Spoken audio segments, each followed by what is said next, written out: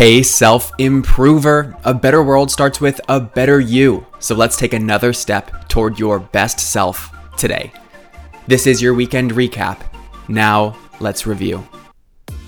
Monday, we talked about how knowledge is like power in a light switch. It doesn't do much for you unless it's applied or put into action. Potential doesn't change your life. It's realizing potential that creates change. And just like all of the information you acquire through books and podcasts set you up for success, it doesn't create success until it's used. Tuesday, I shared a reflection about myself and how getting curious has served me and my growth. Many of the beliefs and stories that run our lives weren't something we chose. They were inherited and learned unconsciously.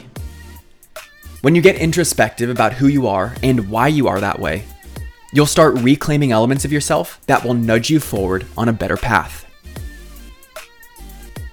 Wednesday, I shared a simple idea. Don't postpone your life. Instead of waiting for things to be just right, for this one thing to change, for whatever it is, pursue your future today. Waiting is just delaying your progress and postponing what's to come for you. It would be a shame if you looked back and regretted how you didn't have the courage to do what was heavy on your heart. Thursday Positivity was inspired by the Helen Keller quote, "Optimism is the faith that leads to achievement." In understanding that optimism is different from positivity and that it's more forward-thinking, it inspires the faith you need to pursue that next thing. When you have a positive expectancy for how things are going to go, you're more likely to take action and therefore achieve.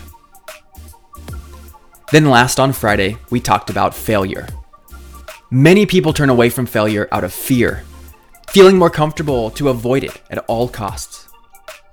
But those who can stand in it and see where things went wrong get a direct line into some of the best information available to you so that you can iterate to something better. I'm Brian Ford, and I hope you had a supercharged, fired up kind of week. If you're new to the podcast, welcome and way to commit to being better every day.